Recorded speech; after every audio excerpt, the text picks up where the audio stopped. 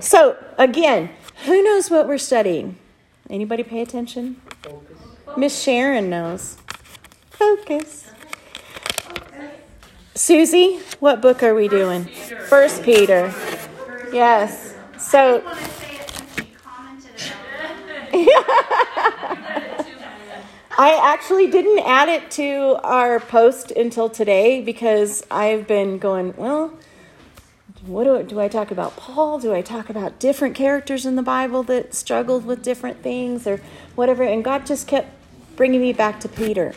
And a lot of that is because I resonate with Peter a lot. I am that personality that would have, went for the ear. And, so when I was thinking about what I had written was what was the focus? What is our focus? What are we losing focus? How are we able to get our gaze off of the problem in front of us and get our eyes onto the Father? How are we able to change that? What if we have already messed up? What if I need to confront a situation? What do I do? Do I first, how do I need to prepare my heart first? All of those things.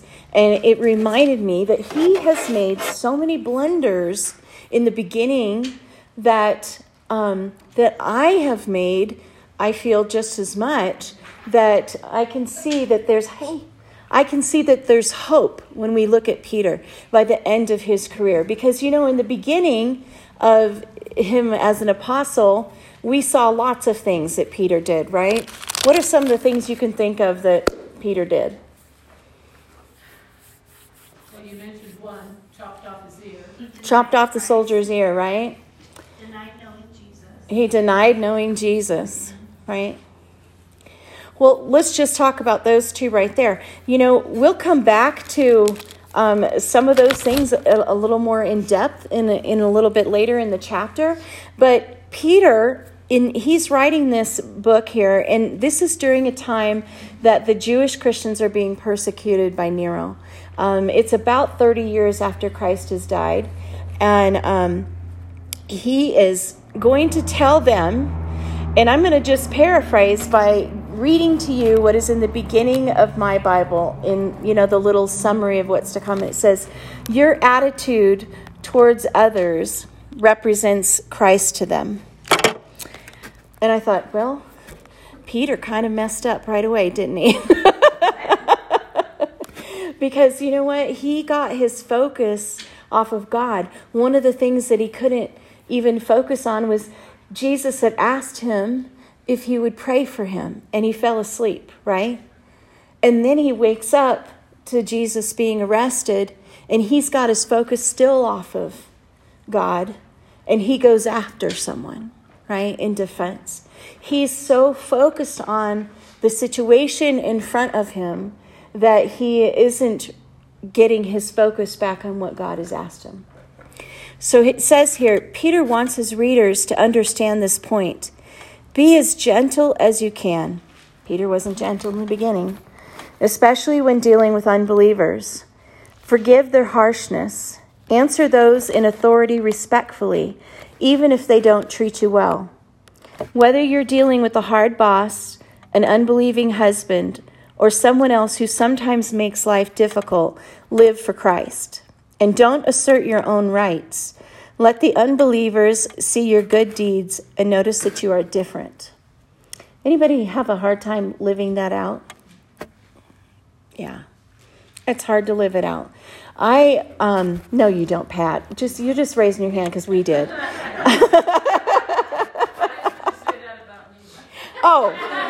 Oh, because I think I'm on Susie's speed dial. She's on mine. Yeah, I don't believe that, Pat. I could feel like I'm going along, and I'm feeling really spiritual. We just had our retreat, right? And you get like in that spiritual high, like I've been in the Word every day. I've been working towards this message that I'm going to give, And then like a week later, because I've been on hiatus from even picking up the Word, something hits me in the face, and I respond like Peter. You know what I'm saying? So we aren't ever going to be in that place that we just get it and we're just never going to need God, right? There's going to be constant challenges, constant trials that come up in front of our face. You know, Peter, he describes himself as an apostle right off in verse 1. He says, Peter, an apostle of Jesus Christ, to God's elect. Who are the elect? I know that's like always a conversation can be controversial. Believers. They're just plain believers. It says foreknowledge is another word for elect. And in other words, God didn't choose you to go to hell, but God knew you would choose him. And that there's a two-part, and we've gone into this before. And if you have questions about that, we could certainly do a rabbit trail another day on that. But it is a two-part thing where God has called everyone, but only some will respond. And he already knew who would respond. So he had destined for them to do certain things, do work for him, right? To reach the world with the gospel. He said, strangers in the world, to God's elect, strangers in the world, scattered throughout Pontus, Galatia, Cappadocia, Asia, and Bithynia, who have been chosen according to the foreknowledge of God the Father, through the sanctifying work of the Spirit, for obedience to Jesus Christ and sprinkling by his blood. So he's really talking to everybody, right? To the strangers, to the Christians, to anybody that will listen to this. In the Old Testament, the Jews had been dispersed. In the New Testament here, we're seeing that the Christians are being dispersed under Nero. They are being scattered because they're being threatened in persecution. And we see in those first verses right there, you will see in verse 2, he says, God the Father, through the sanctifying work of the Spirit, in obedience of Jesus Christ. What did he just lay out? The Trinity, right? So he is showing them there is a Trinity here. He's set that up. And he says, and the sprinkling by his blood.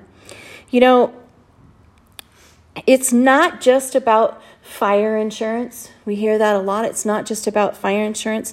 If there is no evidence of sanctification, what is sanctification? Sanctifying. Set aside. Yeah, when someone is set aside. Yes. Okay. What if I was to say the sanctification, because he goes on here and says for obedience to Jesus Christ, if there is no fruit in your life, there's no obeying of the word of God, would it be somewhat doubtful that you truly were saved? Maybe not the first day, right? But maybe like day 3,463, you might say, at any point now you could grow a little. But there's a difference. And I'm not saying that you're looking, I'm looking out and I'm saying, you know what, Virginia, I didn't see any growth in you. I'm saying I'm looking inside of me, right? Because we're not to be pulling out the speck in each other's eye, right? We need to pull the log out of our own eye. But if we're looking at ourselves and we're not seeing any growth, we're not seeing any obedience in Christ, that there's no sanctification happening, no change in us happening, that we're wanting to be more like God, then we do have to ask ourselves. So that is really, when we focus, it's really got to be our first question. Have I focused on my own salvation? Do I have my focus on God and who he is in my life? Is he a priority in my life? How many of you make to-do lists? Oh, yeah. Raise your hand high, because I like lists. Do you ever write on there, like, devotions or quiet time, personal study? Carla, you say no? That's a bonus. It's a bonus, all right? Who does? Anybody? Okay. Do you ever get to cross it off? Yes, I know, always. but not always. But it's one of those things, it's a goal, right? It's a goal in your everyday. Now there are days you can wake up and your day has run away and you're still running to catch up with it, right? And so in those days, it's kind of like that running devotion. Ever have those? I have more of those sometimes than I have of actually sitting, right? Where you're just like, oh, Lord Jesus, we're on a roller coaster. Where are we going? And so when we are in that place, I want you to know that just because you haven't adhered to any certain plan of what it looks like I was in church 4 times this month. I was in Bible study personally, 3 or 4 times this week. When you are evaluating yourself by stuff, now all of those things are good. Don't want to take from that. We know that being in church and being in fellowship is good. We know that being in the Word is good, right? We know all of those things. But if we are evaluating our relationship with Christ based on boxes that we can check, then we're missing something. We're missing a focus, right? Our focus should just be loving Jesus, and He will do the rest in us. He will give us that craving for Him. So when He says here, for the obedience to Jesus Christ and sprinkling by His blood, what is He talking to about the sprinkling of His blood? Do you know what He's referring to there? I know Angie does. Go ahead, Miss Teacher. I may not be right. Go ahead. I was just going to say, the sacrifice. Oh, yeah, she's right. The sacrifices, the covenant, right? The priests, when they were anointed, we are called priests for Christ when we accept Him. They were cleansed. All of these things, they were set aside, as Susie said earlier. But this covenant, the blood covenant that we have with God, comes from the blood of, Susie, give me my Jesus word. Jesus. I don't know, I was going to write something. The blood of Jesus became that covenant. Because of that sprinkling of the blood on us, it no longer fell on us, right?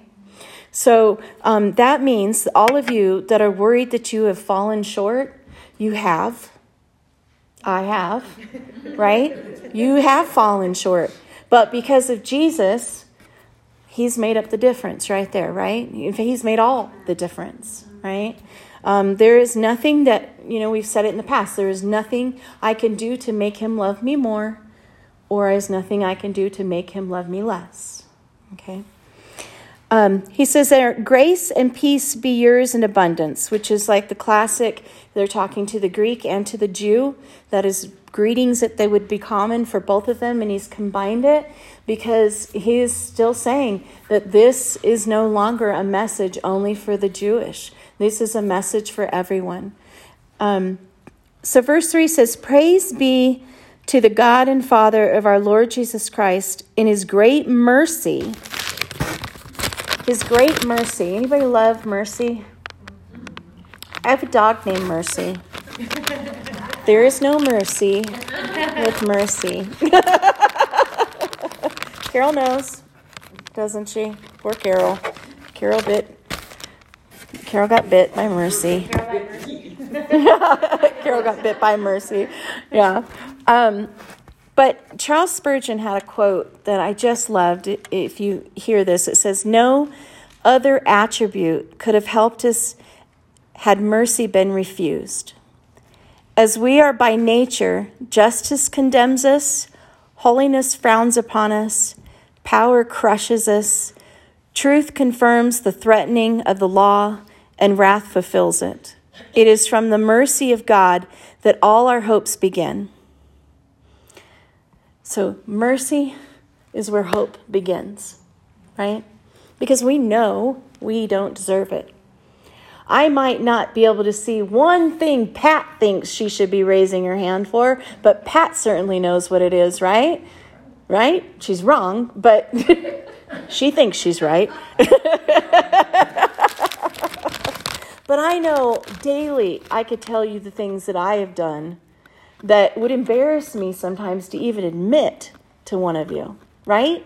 Anybody else? Am I the only person? Thank you. Okay. Yeah, because I can be a scuzz bucket. I really can. And I wouldn't even use the word scuzz bucket. It would be something way more awful. But he says here, He has given us new birth with that new creation, right? New birth into a living hope through the resurrection of Jesus Christ from the dead. We sing this song, Living Hope, that, recently we just brought in. And it's about this eternal life that's incorruptible. It's never going to fade away. It's never going to go away, right? It is not something that is, when we look at it and he says, I'm going to give you a hope, but not a hope just for today. I'm giving you a hope for eternity, right? Does that give you any amount of comfort in this world, especially right now? Yeah. That there is something way better to look forward to, right? And we can feel like, I don't want to, I'm not going to politically bash or anything, but there was a comment, and some of you will hear it and know it. There was a comment that was made that an administration only looked at science. And it was meant to be very critical. That they would never look at science. That they don't look at science, and they don't consider science the answer. And I was thinking to myself, because they have a hope. There's something more than science. Not that science gets thrown out the door. It's just that there's a hope in something greater than that. And that's the part that is missing. But the persecution that comes on the heels of someone thinking that you're a fanatic because you're a Christian. Do you know, in this day and age, when Peter was talking to them, they were considered atheists. And you go, what? What we know of as atheists is people that don't believe in God, right? Who was their God at that time? The emperor. If you didn't proclaim that the emperor was God, you were an atheist. I like Trump. He's not my God. Right? I'm just saying. and that would go for any president, right? Anyone that is in control. That's not your God. Your God is something far more than what this earth has to offer. Far more than this mentality can understand. And so this living hope that we have is that we're not stuck with the finite thinking of man. We're not stuck with that. We have this eternal hope. Things that are we so can't imagine them that even them trying to describe them in Scripture gets cut short of what heaven will be like, what eternity is like. We get like glimpses of something that if I was blind to it and somebody was telling, which I am blind to it, but I'm saying if I was blind and someone was trying to describe a sunset, would you get it? No, you couldn't understand the beauty of the colors mixing and, things like that because you have no concept. We have no concept of what heaven is truly going to be like. We get glimpses of, I know what the color is. I know what the jewel is. I know what paved gold probably looks like, and what do we know? It's only maybe metaphors of what it all is. We don't know. All we know is it's way better in here, right? So he says, verse 4, and into an inheritance that can never perish, spoil or fade, kept in heaven for you. 3 things there. Number 1, an eternal inheritance. That Greek word, you ready, Susie? This one really spoke to me, you know that. I'll give you my notes later because you're going to ask me how to spell it. Okay. Eternal inheritance, the Greek word is kleronomia. It is the same word to describe an allotment of land to the tribes of Israel. The land was divided to each tribe. The same thing. We've been given a portion of heaven. Whoa! I didn't even have to earn it. It's just been inherited it. Isn't that amazing? Then he goes on and he says the next one, eternal possession. And it may look a little different in some of your versions. But eternal possession, that Greek word is amaranton. It is describing a flower. Anybody ever even heard of it? Amaranton? is describing a flower that would live eternally, never wilting or dying. So something that would live on forever. And then he said reserved in heaven. This is probably my favorite one. The Greek word here is teteromenon. And it is an inheritance watched over or guarded and will never be lost or taken away. It is protected by the power of God. And it says that it will be revealed later on. Goes on and say in verse 5. But that protection, that inheritance that is watched over or guarded, if you struggle with whether or not you can lose your salvation, here's a verse to tell you it's not even yours to guard. God's guarding it. God's watching it. He will preserve you and he will keep you. Isn't that a cool thing to know? It's not something, because I would mess it up, right? I would lose it. How many times I cussed that day? You know, right? How many times I yelled at someone or lost my temper, you know? I've never kicked the dog, so I'm not going to say I kicked the dog, but you know what I'm saying? Yeah, I might have thought about kicking the dog once, but you know what I'm saying? It is not something that we are going to lose, something that we can become out of our grasp.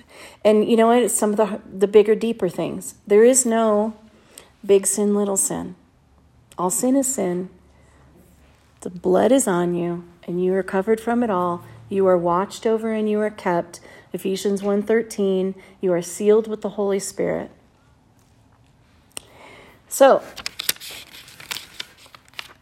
verse 5 says, who through faith are shielded by God's power until the coming of the salvation that is ready to be revealed in the last time. So right there, you're being preserved already for the end. Would he have written that if he thought you could lose it? No, he wouldn't have written that. Yeah. Chuck Smith said, what is your part in all of that?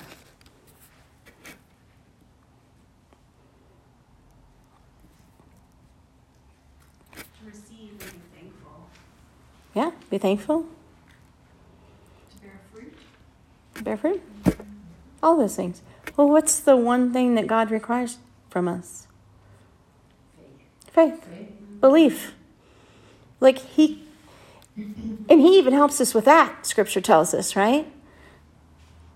So believing God's done all the work, that I don't have to do it.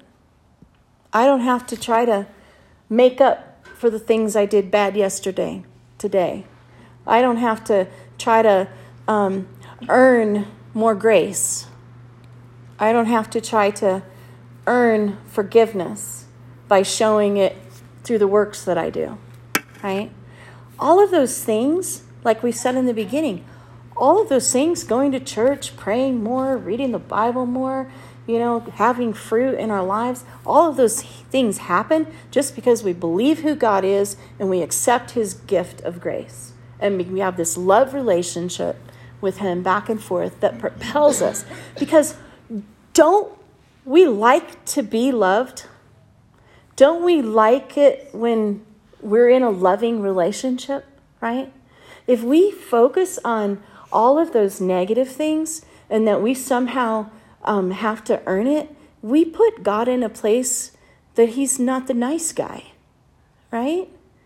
We somehow think that we got to fix it with him all the time. And he's going, I don't even see you that way. I see you pure as snow. I see you as a priest. I am no priest, right? I see you as pure and spotless and blameless because of Jesus, because the blood is on you, and that's all he can see.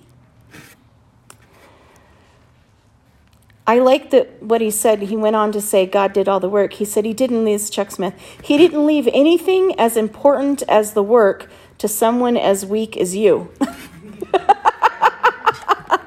Right? He said, you'd mess it up. Amen. Amen. In this you greatly rejoice, though now for a little while you may have had to suffer grief in all kinds of trials. Anybody had a trial? Anybody had so many trials they can't even count them? Multiple trials at once? Yeah. Anybody not in a trial? We want to be hanging out with you. Right? Right? Nobody's not in a trial. Okay. Well, when that did good. Amen. Right? We're all on the same highway. Yeah, we're all in the same place. We always have these trials, and it blows my mind when I read about them that God allows these trials, right? With Peter, before he went through denying him 3 times, Jesus told him in Matthew, he said, guess what, Peter? Satan's come to me. He asked if he could sift you like wheat. And I'm praying for you. If I was Peter, I would have quit right then, right? But you know what? We do feel that way. Like we want to quit in the trial. Like all of a sudden God's not going to be with us. He's not going to be interceding for us. And that we're somehow alone in that. Do you agree? Do you resonate with that? I know I do. Like all of a sudden I'm on my own. Where are you, God? You know, why is this happening? And God's like, I've been here all along. Satan asked if he could do this. I know you got this. I'm right here. Dig into me. I am interceding for you. All of those things, we can apply that same scripture in our trial right now, today. Because Jesus tells us that's what he's doing. All along the line, Tracy, while you're going through your trial right now, Jesus is interceding for you. You are not alone. Every one of us. And I'm sorry. I'm sorry. But it is a truth. And he says, why does he allow these trials? Because we ask that question, why, God? Why? Why do you allow these trials? Anybody come up with the answer? To make us stronger. Make us stronger, right? And to make us able to assist others. In the trial behind us. Absolutely. Anybody ever had a trial? God's never used it? No. Which is why there's how many of us in the room? And we're like, yeah, me too. Right? Because we may have a little bit different, but I guarantee you, when we did the women's conference, we had 4 different speakers. If I'd have been the only speaker, which I have been in the past, which may have been a mistake, but this time God led us differently. And not everybody's going to connect with my story. But they connect with Susie, they connected with Angie, they connected with Beth, and it was different people for different topics, right? Maybe it's my marriage is hard, and Susie brought this awesome, hey, I'm going to tell you a testimony of what a crappy marriage looks like and how God can redeem it, right? Or you got Angie, whose family, dealt with alcoholism and things, and God redeemed it, Or you got Beth, wrestling with personal image and how God has redeemed it and gave us this awesome, if you haven't heard it, we do have a podcast of all of their messages. And so when we look at those things and we go, you know what, God, like Kathy said, I can share what you've given me to encourage someone else. I don't want to encourage someone else some days. I don't want to have a problem that I have to share.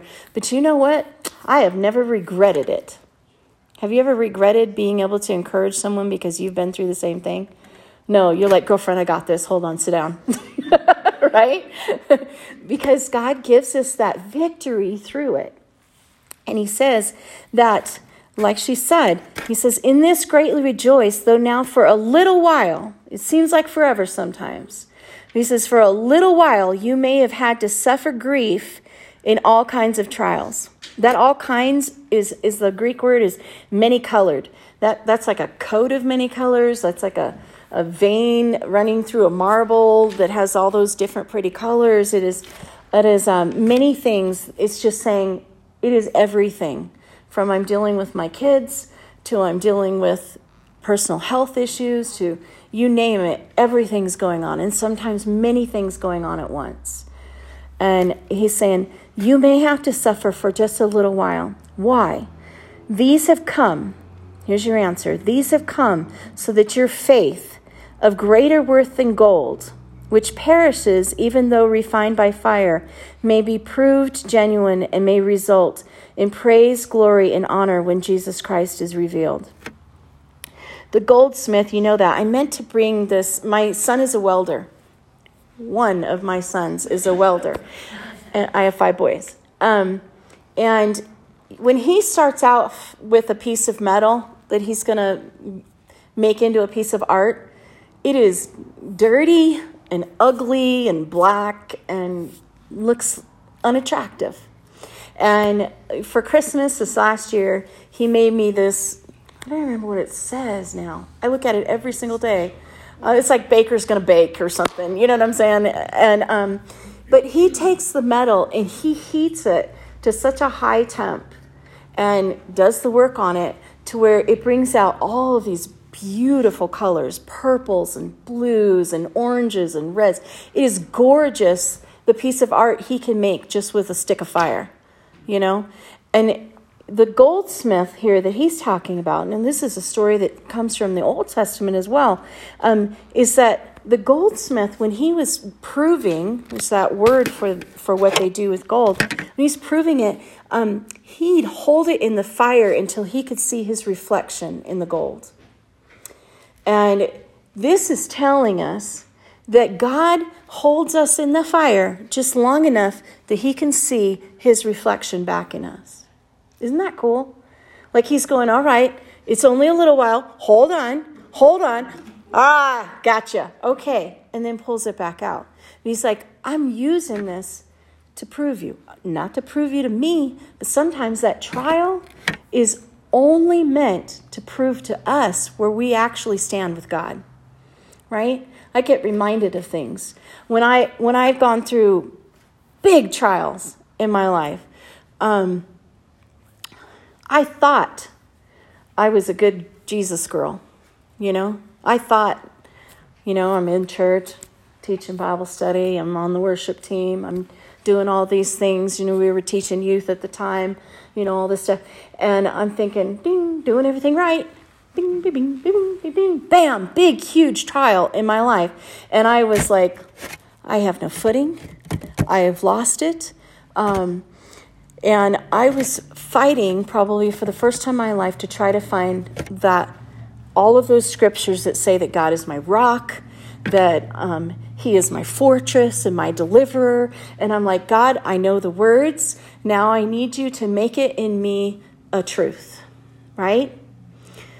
And that is a painful experience, but I wouldn't trade it for the world to come out on the other side knowing that truth in my life and what it really meant beyond words to rely on God, dig into God, and for someone to be able to take from that and say, I see how God worked in your life, or I see how God used that, and I'm going, that was all Jesus, right? That was all Jesus, because it had nothing to do with me. But when God says, you draw near to me, I will draw near to you. If you trust in me, you can trust in me, then I will deliver you from this. And that, again, it becomes way more when you walk through fire than when you don't walk through fire, right? If you have no example to go off of, anybody ever get a spanking? Right? A whooping, right? Right? And then you know those kids that never get the whooping, they just get the threat, and they just keep doing it and keep doing it and keep doing it, and then all of a sudden the kid gets the whooping and they're like, whoa, you know? I got it, I changed my ways, right? Now God's not doing this to be mean to us though, is he? He wouldn't put us through something he know would kill us emotionally, physically, and spiritually. He does not do that. He puts us through things that are hard, and we have to rely on him. If we didn't have things that relied on him, which, you know what? If we didn't have those things, we wouldn't truly have that relationship with God, would we? I'm going to say it right now. I've been married to my husband 30 years. And I could be married to him on paper for 30 years, right? But I wouldn't really know the guy unless we'd had some knockdown dragouts, you know what I'm saying? And then survived those, and then had some really good days, and then survived those, and then had some kids, and then survived those, right? Right? All of those things that happen that create life, that create relationships. If I didn't have those relationships, opportunities with God, I would never grow closer to God, right? Because it's easy for us just to say, Jesus. It's easy for us to go to church. It's easy for us just to skate through and wear our little, Jesus hat. But when we go to share who Jesus is with someone, there's no depth in that, right? But when someone comes and they give you a testimony that sends goosebumps all the way down you because you're like, wow. Like Angie said, I have no testimony, which is not true, by the way. She has a different testimony. But there are those moments that God uses each and every one of those things because he's in a relationship with us, and he's a relationship guy, and he wants us to have relationship with one another. It's a being without purpose. He says, though you may not have seen him, you love him. Even though you do not see him now, you believe in him and are filled with an inexpressible and glorious joy. I'm not inexpressibly having... Maybe I am.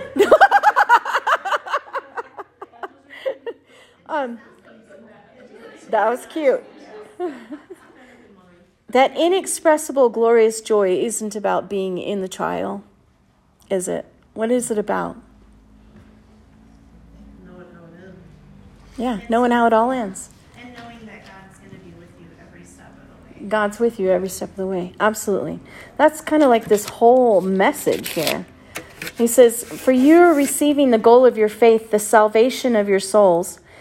Concerning the salvation, the prophets who spoke of the grace that was to come to you searched intently and with the greatest care, trying to find out the time and circumstances to which the Spirit of Christ in them was pointing when he predicted the sufferings of Christ and the glories that would follow. It was revealed to them that they were not serving themselves but you. And when they spoke of the things that have not been told you by those who have been preached the gospel to you by the Holy Spirit sent from heaven, even angels long to look into these things.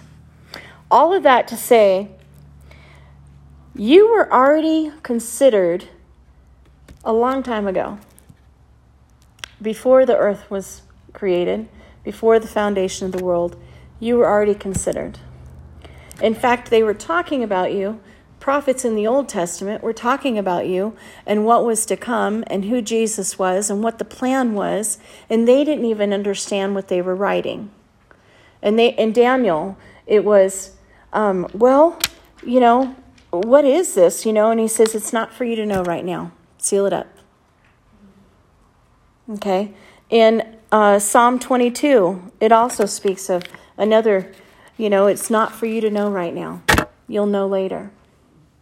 We have one of those right now, don't we? We don't know. We don't know the day or the hour. The angels don't know the day or the hour. The angels haven't known the entire plan of salvation as well as the Israelites didn't. They're watching it unfold as well, it tells us in Scripture. All they know is, here's your marching order for today, the same as you and I, right? Because we don't know what tomorrow holds. And so our whole salvation depends on just trusting in Christ. Therefore, prepare your minds for action. Be self-controlled and set your hope fully on the grace to be given you when Jesus Christ is revealed. Some of you may have their gird up the loins of your mind. You've got like a King James version. Yeah. Gird up the loins of your mind. And I'm like, what? Because that does sound wrong. What is yours? Prepare your minds for action. Prepare your minds for action, right? Now, when I think about that, I think, how does my mind get active? How do we get there? We pray. We pray, okay? Now, the reason why the King James Version says, gird up the loins of your mind, he's trying to give them a picture. Because remember they wore those long robes? And so when they were going to get to action, and they're going to go plow a field or something, they'd tuck those robes up in the belt, and then they'd have like a short skirt so they could get busy, right? And he's saying, get busy, but get busy in your mind, because that's where it starts, right? It's not in your actions, it's in your mind. So he's saying, be sober-minded. Some of you might have that. Be sober-minded, be self-controlled. And I have a thing here. Here it is. I was reading these little, they're like illustration things, and I love this one. It said, a businessman well known for his ruthlessness once announced to Mark Twain, before I die, I mean to make a pilgrimage to the Holy Land, and I will climb. Anybody want to read? I will climb Mount Sinai and read the 10 Commandments aloud at the top. I have a better idea, replied Twain. You could stay in Boston and keep them. Right? You could have an action, or you could put your mind to it, right? And so he says, as obedient children, do not conform to the evil desires you had when you lived in ignorance. But just as he who called you is holy, be holy in all you do. I said I would come back to Peter, and I was reading this character thing on Peter. And so I'm going to repeat some of them, but he said, he called himself a witness of the sufferings of Christ in 1 Peter 5:1. But he was not there during the crucifixion because he was hiding in fear. He tells us to be eager to serve in 5:2. But he remained seated while Jesus washed the disciples' feet. He tells us to be clear-minded and self-controlled so we can pray. But he fell asleep while Jesus sweat blood. He tells us, submit yourselves for the Lord's sake to every human authority, in chapter 2, verse 13, but he lopped off the ear of a soldier. Peter was a leader, and he was a decision maker. But when he saw things, and he heard question, he thought answer. If he heard problem, he thought solution. If he heard silence, he thought talk. If he heard disagreement, he heard challenge. Is this starting to resonate with some of you? If he heard error, he heard correction. In his younger years, he was somewhat cartoonish or buffoonish, and we make fun of Peter a lot, right? He was immature in some of his decisions. But I love this quote. Peter survived himself. Love it. He survived himself, and God refined him, right? And by the time Peter died, all of those things he claimed he would do for Jesus, that he would be, he would be beaten with him, he would die with him, all those things. He was beaten, he was imprisoned, and he died because he would never deny his faith again to someone. That is sanctification. That is the process. So if you're expecting yourself to be holy today, if someone's not telling you, I will. Hey. Ain't holy, girlfriend. But you know what? We have the mindset, though, like Pat said, we have the mindset that we're going to get into action about trying to be holy, right? And that is, like he said, getting out away and set apart, that sanctification word, set apart from the things and the person we used to be and being the new creation we are now, right? We need a new mindset. Like, I don't have to respond in the same way I used to. I can choose to do something different. It's hard to change our habits and our ways, isn't it? God never said it was easy, but he promised to be there with it. Peter had to have changed, right? He had to have evolved in some of that. I think of Paul. Do you remember the story where Paul and Barnabas got in an argument over Mark? Anybody? For some of you, you might remember. Okay, so Mark was like this young guy. He was really immature, probably like a Peter, right? And Mark got scared, and he decided he wanted to go home. And Paul, he lost his patience with that.